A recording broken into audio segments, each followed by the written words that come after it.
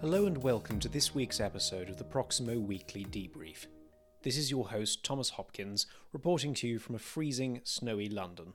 In your top Proximo content this week, you might be interested in our upcoming webinar, Enhanced Project Bonds, Right Tools, Right Projects, hosted by Proximo's contributing editor Tom Nelthorpe. Enhancements have been key to project bonds becoming a mainstream financing option in infrastructure finance. How relevant and how useful are they in 2021? The webinar will air on 18 February at 3 p.m. UK time. Be sure to sign up at proximoinfra.com. Additionally, you might wish to read my article, Proximo Weekly, Offshore Wind on Steroids, which is free to view on the Proximo site. In it, I take a look at the recent project financing of the Dogger Bank A and B wind farms off the coast of the UK. The project will be the largest offshore wind farm ever constructed, with the most powerful wind turbines ever fitted. The deal is also the largest project financing of an offshore wind farm to date. Peruse the article for more details of this record-smashing deal. Finally, just another reminder about our upcoming Proximo European Digital Infrastructure Finance 2021 virtual event on 24 February. We have a truly fantastic speaker lineup, so make sure to put the event in your diary. And now for some of our leading news stories from the last week. The Crown Estate has announced 6 new offshore wind projects proposed in the waters around England and Wales. The Round 4 projects represent nearly 8 gigawatts of potential new offshore capacity. The projects have been selected through a competitive seabed tender process and will now progress to environmental assessment known as a Habitats Regulation Assessment, HRA. The HRA is a legal requirement that must be completed before the Crown Estate can award seabed rights. Russia is set to launch a tender for 500 megawatts of solar capacity later this year, with the auction expected to take place in June. The auction will award the final 500 megawatts of a 2.2 gigawatt tendering program launched by the Russian government in 2014. Under the program, Russia has reached 1.7 gigawatts of installed solar PV capacity between 2014 and 2019. The program is managed by Russia's Trading System Administrator, JSC ATS.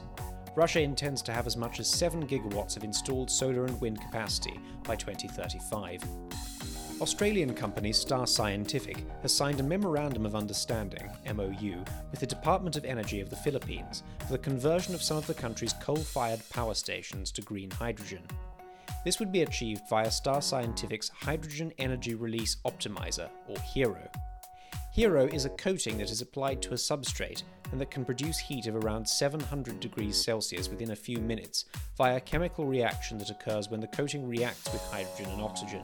Existing coal-fired plants can therefore be retrofitted to run on green hydrogen through the use of HERO technology. The MOU also extends to Star Scientific investigating producing green hydrogen in the Philippines via offshore wind, as well as to researching the creation of decentralized scalable power systems that use green hydrogen, HERO, and supercritical CO2 turbines for all the inhabited islands in the Philippines. Additionally, Star Scientific will look at using HERO to power desalination plants in the country. Mainstream Renewable Power started sounding out banks last month for an approximately $160 million loan to fund its 100 megawatt Copihu wind farm in Chile. Mandates are due imminently, with financial close targeted for April. The project, which is the final portion of its 1.3 gigawatt Andes Renewables solar and wind portfolio in Chile, is backed by a 20-year PPA awarded in the country's 2016 auction. Brazilian mining company Vale SA has reached a $7 billion settlement this week in relation to the disaster of the mine dam which collapsed in January 2019, killing 270 people and causing vast environmental damage to the regional environment. A further 11 people are still missing. The dam collapse is Brazil's most deadly mining disaster, and the financial settlement is the largest ever in Latin America and one of the largest ever in the global mining sector. The dam was built to hold wastewater and tailings sludge from a nearby iron ore mine. When it burst, it buried homes, hotels, and the company's facilities under a wave of toxic mud. It also destroyed almost 300 acres of native forest and polluted 200 miles of the local Paraopeba River, rendering it useless as a water supply for the state. The financial settlement provides affected local communities with a clear framework for compensation and reparations, while also removing a potential considerable legal minefield for iron ore miner Vale and its shareholders. For the past 2 years, Vale has had to deal with production cutbacks while safety procedures at all mining operations were put under renewed scrutiny. And I'm afraid that's all we have time for this week. Thank you for tuning in, and be sure to join us next week for more of your latest project finance, infrastructure, and energy news.